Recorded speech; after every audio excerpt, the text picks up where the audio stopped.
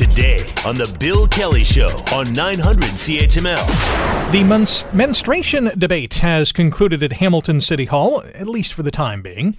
A week after rejecting the idea of providing pads and tampons in washrooms at municipal facilities, Council last night approving a repackaged motion that targets the initiative specifically at women with financial need.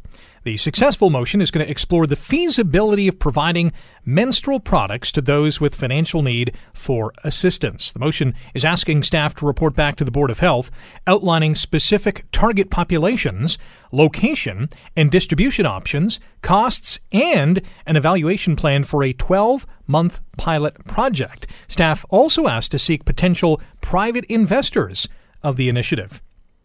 Here to discuss this is Halima Al-Hatimi from FemCare Community Health Initiative and joins us now. Halima, how are you this morning?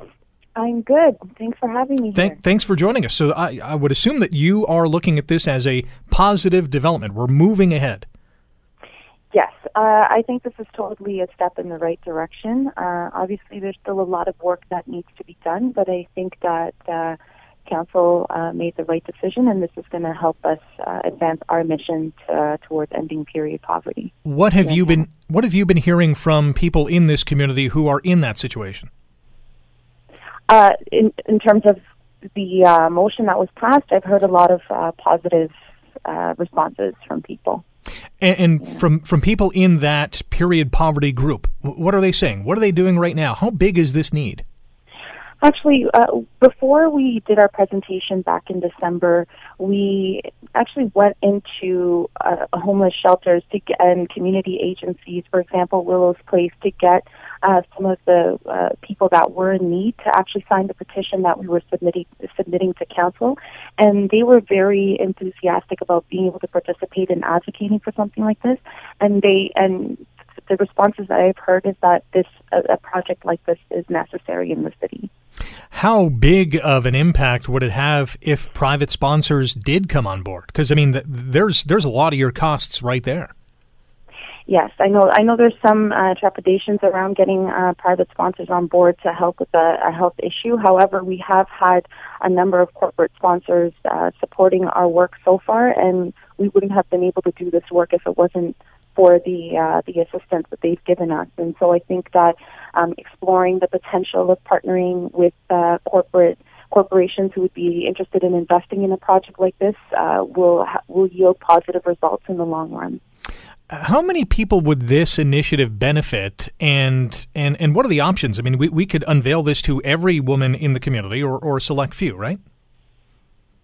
Well, this initiative is expected to support thousands of people across the city here in Hamilton. Even from a national perspective, if we were to fund menstrual products for those in need, the Canadian Centre for Economic Analysis projects we would be able to support a little over 200,000 people who would need access to these products. Did you know what kind of cost that would come with? It's expected to cost about $83 to $153 per person per year. Okay. But the average would be about $87. So, I just got done interviewing Chad Collins about, budget pressures and the provincial government, asking municipalities to find more savings. This seems to go against that grain because we're going to be spending money to fund this initiative. Is there any trepidation there? Yes, well, a lot of the cuts that have happened so far are cuts that are disproportionately impacting women, and so this is something that we've been advocating for, is taking a gender equity lens to how resources are distributed to ensure that all people who need access to essential health items such as menstrual products are able to receive them.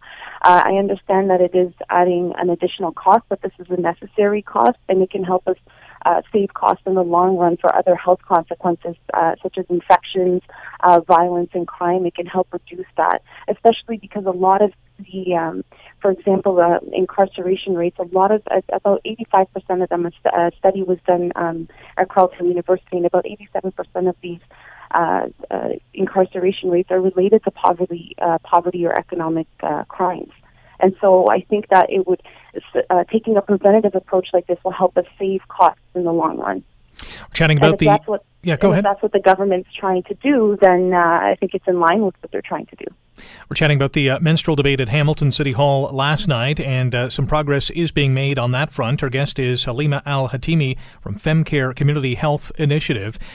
One of the bullet points from the motion from last night is an evaluation plan for a 12-month pilot project. How do you see that pilot project working? Currently, we've been setting up donation stations throughout the city. A lot of them have been local business and corporate partners that have been helping us. And so I think we'd like to continue to help the city because we already have experience with distributing these products. So we would be working on developing the existing model that we have and using this opportunity to formalize this model to get the products to those in need. Ideally, we would like to see them going to shelters, community agencies, food banks, and recreation centers first, because this is how we can ensure that they're getting to those that need them the most.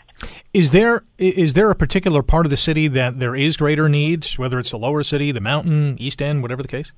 Right now, most of our work has been through the lower city, but we have spoken to women's shelters that are located on the mountain as well that are in need of these products.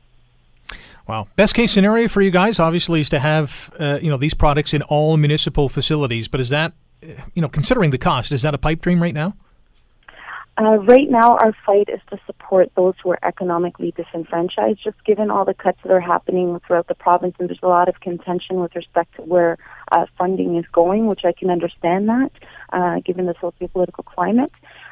So our focus would be to help those in need first. Ideally, we'd like to have menstrual products accessible in all washrooms, especially in municipal washrooms.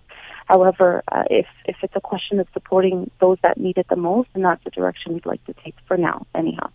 If any of our listeners want more information on FemCare Community Health Initiative, where can they go? They can check us out on social media right now. We have our website coming up probably by the end of summer, but right now they can check us out on Instagram or Facebook. Halima, appreciate the time today. Thank you very much. Awesome. Thank you so much. Halima Al-Hatimi from FemCare Community Health Initiative. Check them out on social media, and as she said, their website is up and coming. The Bill Kelly Show, weekdays from 9 to noon on 900 CHML.